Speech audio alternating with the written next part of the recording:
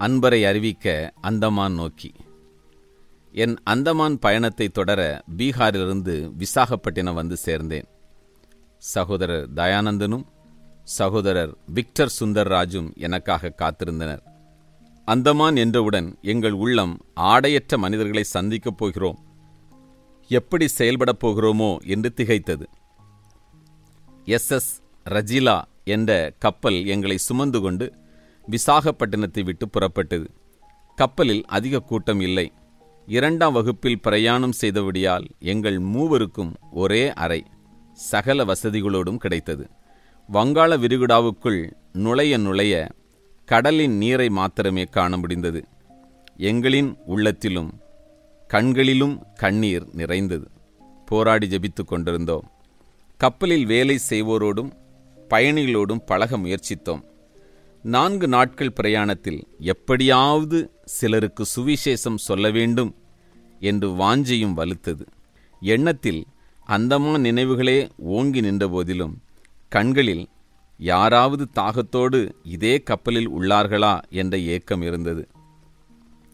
காலையில் நாங்கள் கப்பலின் மேல்தட்டில் கூடி ஜெபிப்பதும் பாடி தியானிப்பதையும் கண்ட ஒரு வாலிபன் எங்களிடம் வந்து, நீங்கள் கிறிஸ்தவர்களா என்று கேட்டான்.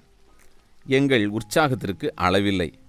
எங்களைப் போலவே 4 பேர் கொண்ட மற்றொரு குழுவினரும் உரையாடுவதை கவனித்தோம். அவர்கள் சினிமாவுக்கு கதை வசனம் எழுதி கொண்டு அதை குறித்து விவாதித்து கொண்டிருந்தனர். ஒருவர் அதில் பாடல்களை ஏற்றுபவர். அவன் அவர்களை சுட்டிக்காட்டி, என்னே ஒரு வித்தியாசம், ஒரு கூட்டம் சினிமா கதை வசனம் இதே இடத்தில் உட்கார்ந்து எழுதுகிறது, நீங்கள் வேதத்தை தியானிக்கிறீர்களே என்று அருகில் உட்கார்ந்தவன் தனக்கிருந்த வேத அறிவை வெளிப்படுத்த ஆரம்பித்தான். தானும் புதிய ஏற்பாட்டை தினமும் படிப்பதாகவும் தியானிப்பதாகவும் கூறினான். மும்பையைச் சேர்ந்த அவன் மோகன் என்று தன்னை அறிமுகப்படுத்தினான். எதற்காக நீங்கள் அந்தமான் போகிறீர்கள் என்று அவனை கேட்டோம். சில நண்பர்களை சந்திக்க என்ற பதிலில் எனக்கு திருப்தி இல்லை. ஏனென்றால் அவன் பேசிய விதம் வைராக்கியமுடைய ஒருவன் பேசுவதைப் போல் இருந்தது. கொஞ்சம் கொஞ்சமாக எங்களை அநேக கேள்விகளை கேட்க ஆரம்பித்தான். அவன் மூலப்பொருள் யாவும் ஒன்றுதான் என்றும் எல்லா மதமும் சம்மதம் என்றும் அவன் பேச ஆரம்பித்தபோது என்னுடைய தர்க்கிக்கும் மனம் அவனை தாக்கத் தொடங்கிற்று. என்னோடு வந்த சகோதரர் தயானந்தனும் சகோதரர் விக்டர் சுந்தர்ராஜும் இப்படிப்பட்ட தர்க்கங்களுக்கு எப்போதுமே விலகி ஜீவிப்பவர்கள். அவர்கள் விலகிக் கொண்டனர். இதை கண்ட அவன் என்னை பின்தொடர ஆரம்பித்தான். அந்த இரவிலேயே அநேக புத்தகங்களை கொடுத்து படிக்கச் சொன்னான். அப்போதுதான் விளங்கிற்று உண்மை. அவன் பஹாய் மதத்தை சார்ந்தவன். அவன் ஒரு மிஷனரி. அந்தமான் பயணம் அவனது மிஷனரி பிரயாணமே. அவனோ அதை வெளிப்படுத்தாமல் என்னை எப்படியாவது வென்றுவிட வேண்டும் என்று தீவிரமாயிருந்தான். அவனுடைய அந்தரங்கத்தை புரிந்து கொண்ட நான் அவன் தந்த புத்தகங்களுக்கு பதில் கேள்வி 32 எழுதி அவனிடம் தந்தேன். அவனுடைய வேத அறிவு சொற்பம் என்பதும் சில வசனங்களை மாத்திரம் வேதத்திலிருந்து எடுத்து கையாள பழக்கப்பட்டிருக்கிறான் என்பதும் எனக்கு தெளிவாய் தெரிந்தது. சரியாக பயிற்சி அளிக்கப்பட்டு அனுப்பப்பட்ட அவனை கண்ட நான் திருச்சபைகளையும் மிஷனரி சங்கங்களின் அவல நிலைகளையும் சிந்திக்கலானேன்.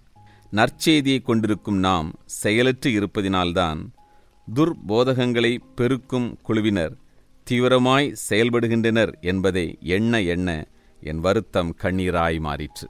பஹாய் மதம் முஸ்லிம் மதத்திலிருந்து தோன்றிய ஒரு மதம். அதன் கொள்கையின்படி கிருஷ்ணன், புத்தர், இயேசு, முகமது, பஹவுல்லா என்பவர்கள்தான் வழிகாட்டி என்றும் பொருளாதார அரசியல் துறைகளிலும் அவருடைய கருத்துக்களை பரப்புவதையே நோக்கமாக கொண்டு செயல்படுகிறது. பஹவுல்லா ஆப்கானிஸ்தானத்தை சார்ந்தவர். அவர் மரித்துவிட்டார். ஆயினும் அவருடைய திட்டத்தின்படிதான் உலக ராஜ்யம் ஸ்தாபிக்கப்படும் என்றும் அதற்கு சில காரணமாக சகல மதங்களும் ஒன்றிணைக்கப்பட வேண்டும் என்றும் இடைவிடாது உழைப்பவர்கள் அவருடைய சீஷர்கள். இந்த மோகன் நாங்கள் அந்தமானில் கூட்டங்களை நடத்தும் முன்னமே பலதரப்பட்ட நபர்களை சந்தித்து கலாச்சார விழாக்களை ஆரம்பித்து தன்னுடைய கிளைகளை ஸ்தாபித்தான். ஆனால் அதற்கு பின் எங்களை சந்திக்க அவனுக்கு பலனில்லை. அவனுடைய கொள்கையை பின்பற்றுவோரில் அநேகர் குருமார்களும் ரோமன் கத்தோலிக்க கன்னிமார்களும் உண்டென்பதும் பலவித படங்களின் மூலம் நிரூபிக்கப்பட்டுள்ளது. இதே போலத்த அகமதியா குழுவினரும் தீவிரமாக கிறிஸ்தவர்கள் மத்தியில் செயல்பட்டு தேவனுக்கென்று வைராக்கியமாயிருக்கும் சிறு சிறு சபைகளை குழப்பி வருகிறார்கள். இப்படிப்பட்ட 64 அகமதியா குழு ஊழியர்கள் காஷ்மீரிலிருந்து பீகாருக்கு அனுப்பப்பட்டுள்ளார்கள். அவர்களில் பெரும்பாலோர் மிகவும் கல்வி கற்றவர்கள். பிரியமானவரே, நாம் வாழாதிருந்தால் எப்படி சத்தியம் அறிவிக்கப்படும்? வேதம் போதிக்காத கிறிஸ்தவ எழுப்புதல் கூட்டங்கள் ஏராளம். சத்துருவின் கேள்விகளுக்கு பதில் சொல்லத் தெரியாத கிறிஸ்தவர்களின் தொகை எண்ணிக்கையில் அடங்காது. தலைவலிக்கும் காய்ச்சலுக்கும் வயிற்றுப்போக்குக்குமே ஜெபித்து ஜெபித்து போதிக்க நேரமில்லாமல் போகும் கூட்டங்களின் எண்ணிக்கையே மிகுதி. இந்த நிலை இன்னமும் அதிகமானால் உபதேசத்திற்கு இரையாவோர் பெருகிவிடுவர். இதை உணர்ந்து பிரசங்கிகள் செயல்பட்டால் எத்தனை நலமாயிருக்கும். 4 நாட்கள் பயணத்திற்கு பின் அந்தமான் வந்திறங்கினோம். ஆனால் நாங்கள் கண்ட காட்சி திக்குமுக்காடச் செய்தது. நிர்வாணிகளும் ஆதிவாசிகளுமே இருப்பர் என யூகித்திருந்த எங்களுக்கு நாங்கள்தான் ஆதிவாசிகள் போல நின்று கொண்டிருப்பது புரிந்தது. பணத்திற்கு அதிக மதிப்பில்லை என்பதை கண்டவுடன் மனம் பதபதைத்தது. இயற்கையின் அழகு எங்களை கவர்ந்தது. ஆனால் அதில் நாங்கள் மூழ்கிவிடவில்லை. அழைத்துச் செல்ல வந்த சகோதரர் தங்கச்சன் மற்றும் சகோதரர் தாமஸ் இருவரிடமும் சராமாரியாக கேள்வி கேட்க ஆரம்பித்தோம். அப்பொழுதே எங்களை சுற்றிலும் வேவு பார்ப்பவர்கள் செயல்படுவதை அவர்கள் மூலம் அறிந்து கொண்டோம். நாங்கள் தேவனுக்காய் வேவு பார்க்க வந்தோம், ஆனால் எங்களை வேவு பார்க்க ஒரு கூட்டமா என்ற கேள்வியோடு பதில் தேட ஆரம்பித்த நிலையில் அந்தமான் தீவுகள் என்றவுடன் ஆடை அணியாத ஆதிவாசிகள் வாழும் தீவுகள் என்ற எண்ணமே அநேகரில் நிலவுகிறது. அந்த எண்ணம் அங்கு சென்றவுடன் தூள் தூளாகியது. எங்களை பார்த்தால்தான் பரிதாபமாக இருந்தது. போர்ட் பிளேயரில்தான் முக்கிய ஜனக்கூட்டம். ஆதிவாசிகள் மிகவும் குறைந்த எண்ணிக்கையில் சிதறடிக்கப்பட்ட நிலையில் வாழ்கின்றனர். அவர்களை அவர்களுடைய கலாச்சாரத்திலேயே வைத்து பேண வேண்டும் என்றும் அவர்கள் என்றைக்கும் காட்சி பொருளாகவே இருக்க வேண்டும் என்றும் நினைக்கும் அரசாங்கத்தின் கொள்கை அவர்கள் மத்தியில் ஊழியம் செய்யும் வாய்ப்பையும் வசதிகளையும் அதிகமாக பாதிப்பது உண்மை. அவர்கள் சிதறடிக்கப்பட்ட நிலையில் ஆங்காங்கே மலைப்பகுதிகளிலும் காடுகளிலும் வாழ்வதால் ஒரு ஆத்துமாவை சந்திக்க மிகவும் மனதைரியமும் விடாமுயற்சியும் கஷ்டங்களை பொருட்படுத்தாத மனநிலையும் மிக மிக அவசியம். ஆனால் அவர்களை மாத்திரம் சந்திக்கும் நோக்கம் இருக்குமாயின் அங்கே இருக்கும் மற்ற திரள் கூட்டமான தமிழர், ஆந்திர, கேரளாவை சேர்ந்தோர், ஒரிசா, பீகாரை சேர்ந்த ஆதிவாசிகள், வங்காளத்திலிருந்து வந்த கூட்டத்தினர் அனைவரையும் சந்திக்காமல் எப்படி இருக்க முடியும்? மலையாளம், தெலுங்கு, தமிழ் ஆராதனைகளுக்கு அநேக பிரிவுகளும் ஊழியங்களும் அங்குண்டு. ஆனால் அவர்கள் எல்லாரும் பேசும் மொழியான இந்தியில் ஆராதனையோ ஊழியரோ இல்லாதது குறித்து நான் அதிகமாக பாரப்பட்டேன். நிக்கோபாரி ஆலயமும் அவர்களுடைய முறைமைகளும் எங்களுக்கு மிகுந்த வியப்பை தந்தன. அவர்கள் ஒரு காலத்தில் ஆடை அணியாதவர்களாய் வாழ்ந்து வந்தார்கள் எனவும் அவர்களுடைய மூதாதையர் இந்தோனேசியாவிலிருந்து வந்தவர்கள் எனவும் அறிந்தோம்.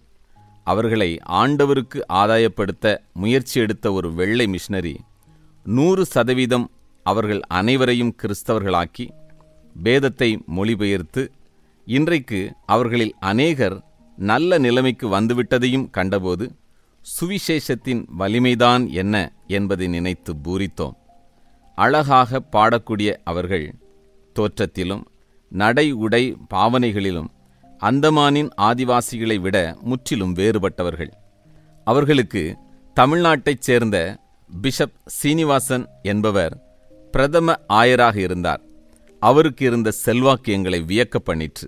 அதற்கு காரணம் அவரின் உத்தரவு இல்லாமல் ஒருவரும் நிக்கோபார் தீவுகளுக்கு செல்ல முடியாது என்பதே. அந்த பின்னணியில் நாங்கள் 1.5 மாதம் அங்கே நடக்கவிருந்த பெரும் படைமுயற்சி கூட்ட ஒழுங்குகளுக்கு மற்றவர்களை ஆயத்தம் செய்யவும் அந்த கூட்டங்களுக்கான ஒழுங்குகளை கவனிக்கவும் அனுப்பப்பட்டிருந்தோம். முதல் வாரம் எங்கள் ஆவிக்குரிய நிலை ஒரு போராட்டக் களமாகவே இருந்தது. இயற்கை சூழ்நிலை எங்களை மிகவும் கவர்ந்தது என்றாலும் அங்கே இருந்த ஆவிக்குரிய சூழ்நிலை மிகவும் மோசமாகவே இருந்தது. செய்வதறியாது திகைக்க நாங்கள் தேவனிடம் சரண் புகுந்தோம். கண்களில் கண்ணீரும் இதயத்தில் பெருமூச்சும் தான் இருந்தது. எப்படி ஜெபிப்பது என்று விளங்கவில்லை. ஆவியின் அருள்மாரியே அன்பரின் நேசம் பொங்கிடவே. ஒரு வார ஜெபத்திற்கு பின் திடீரென்று வேகமாக கதவுகள் திறக்க ஆரம்பித்தன. ஓடி ஓடி ஓய்வின்றி உழைக்க சந்தர்ப்பங்கள் கிட்டின. என்னுடைய காவி உடையும் சொற்ப இந்தி மொழி அறிவும் இந்தி பாடல்களும் எனக்கு சாதகமாக அமைந்தது. ஹிந்தி பாடல்களை மிகவும் விருப்பத்தோடு கேட்க ஏராளம் பேர் கூடினர். சென்ற இடங்களில் எல்லாம் இந்த சிறிய குழுவை அநேகர் வரவேற்றனர். நான் சாதுஜி என்று அநேகருக்கு அறிமுகமானேன். வசனம் வல்லமையாய் பிரசங்கிக்கப்பட தேவ ஆவியானவர் அநேகரை நிரப்ப ஆரம்பித்தார். புதுப்பிக்கப்பட்டனர் தேவ மக்கள். இந்துக்களும் முஸ்லிம்களும் மனம் திரும்பினர். ஞானஸ்நான ஆராதனைகள் நடத்தப்பட்டன. கூடவே கூட்டத்திற்கான ஒழுங்குகளும் செய்யப்பட்டன. நடந்தவைகளை விவரமாக சொன்னால் சில சமுதாயங்கள் பாதிக்கப்படும் என்பதால் அதையெல்லாம் சொல்லாமல் விடுகிறேன். பலத்தினாலும் அல்ல, பராக்கிரமத்தினாலும் அல்ல, ஆவியினால் ஆகும் என்பது மாத்திரம் தெரிந்தது. சில வாலிபருக்குள் ஊழிய தாகம் விழுந்தது. இந்த நாளிலும் அதில் அநேகர் ஊழிய பாதையில் காணப்படுகின்றனர். தேவனுக்கே மகிமை உண்டாவதாக. படைமுயற்சி கூட்டங்களை நடத்த போதகர் ஹென்றி ஜோசப் அவர்களும் குழுவினரும் வந்து சேர்ந்தனர். அந்த நாட்கள் அந்தமானுக்கு மிகுந்த ஆசீர்வாதத்தை கொண்டு வந்தன. சகோதரர் ஓவன் ராபர்ட்ஸ் மற்றும் போதகர் ஹென்றி ஜோசப்பும் தேவனால் உபயோகப்படுத்தப்பட்டனர். போர்ட் பிளேயர் சரித்திரத்திலேயே அப்படிப்பட்ட கூட்டங்கள் நடந்ததில்லை என மக்கள் வியந்தனர். தேவ நாமம் மகிமைப்பட்டது. ஒலிபெருக்கி சாதனங்கள், இசைக்கருவிகள் எல்லாம் தமிழ்நாட்டிலிருந்தே கொண்டு சென்றிருந்தனர். கூட்டங்களில் தேவ ஆசீர்வாதம் இறங்கிற்று. ஆனால் நாங்கள் திரும்பி போவதற்குரிய பணம் எங்களிடத்தில் இல்லை. எப்படியாகிலும் ஒரு சிலராகிலும் உடனடியாக புறப்பட்டாக வேண்டும் என்ற சூழ்நிலையில் கொண்டு சென்றிருந்த ஒலிபெருக்கி சாதனங்களை மிக குறைந்த விலைக்கு விற்க நேரிட்டது. அதை விற்று நாங்கள் 4 பேர் புறப்பட்டோம். கல்கத்தா வழியாக கப்பலில் செல்வது நோக்கம். ஈஸ்டர் பண்டிகையில் அந்தமானில் பல்வேறு சபைகளில் ஊழியம் செய்தது குழு. சரீரத்தில் மிகவும் களைத்திருந்த நாங்கள் ஒரு சில சொந்த சகோதரரால் மனவேதனைக்குள்ளாக்கப்பட்டோம். நான் சில அடிகளையும் வாங்க வேண்டியதாயிருந்தது. அதைக் கண்ட விசுவாச கூட்டம் சீறி எழுந்தது. ஆயினும் தேவ கிருபை தாங்கிற்று. பெரிய மகிழ்ச்சி அலைகள் எங்களில் பெருக அந்தமானை விட்டு புறப்பட்டோம். கல்கத்தா வருவதற்குள் போதுமென்றாகிவிட்டது. நாங்கள் கப்பலிலிருந்து இறங்கி ஹவுரா ஸ்டேஷன் வருவதற்கும் சென்னை செல்லும் புகைவண்டி புறப்படுவதற்கும் சரியாக இருந்தது. கூட்டத்தின் மிகுதி எங்களை திக்குமுக்காட வைத்தது. ஆயினும் அடித்து பிடித்து வண்டிக்குள் ஏறிவிட்டோம். என்னோடு இருந்தவர்கள் நான் ஏறவில்லை போலும் என்று நினைத்து கொண்டார்கள். ஏனென்றால் சற்று நேரம் அவர்கள் என்னை காணவில்லை. களைப்பின் மிகுதியால் நான் ரயிலின் ஒரு பெஞ்சுக்கடியில் சாமான்களுக்குள் படுத்து நன்றாக தூங்கிவிட்டேன். அத்தனை களைப்பு.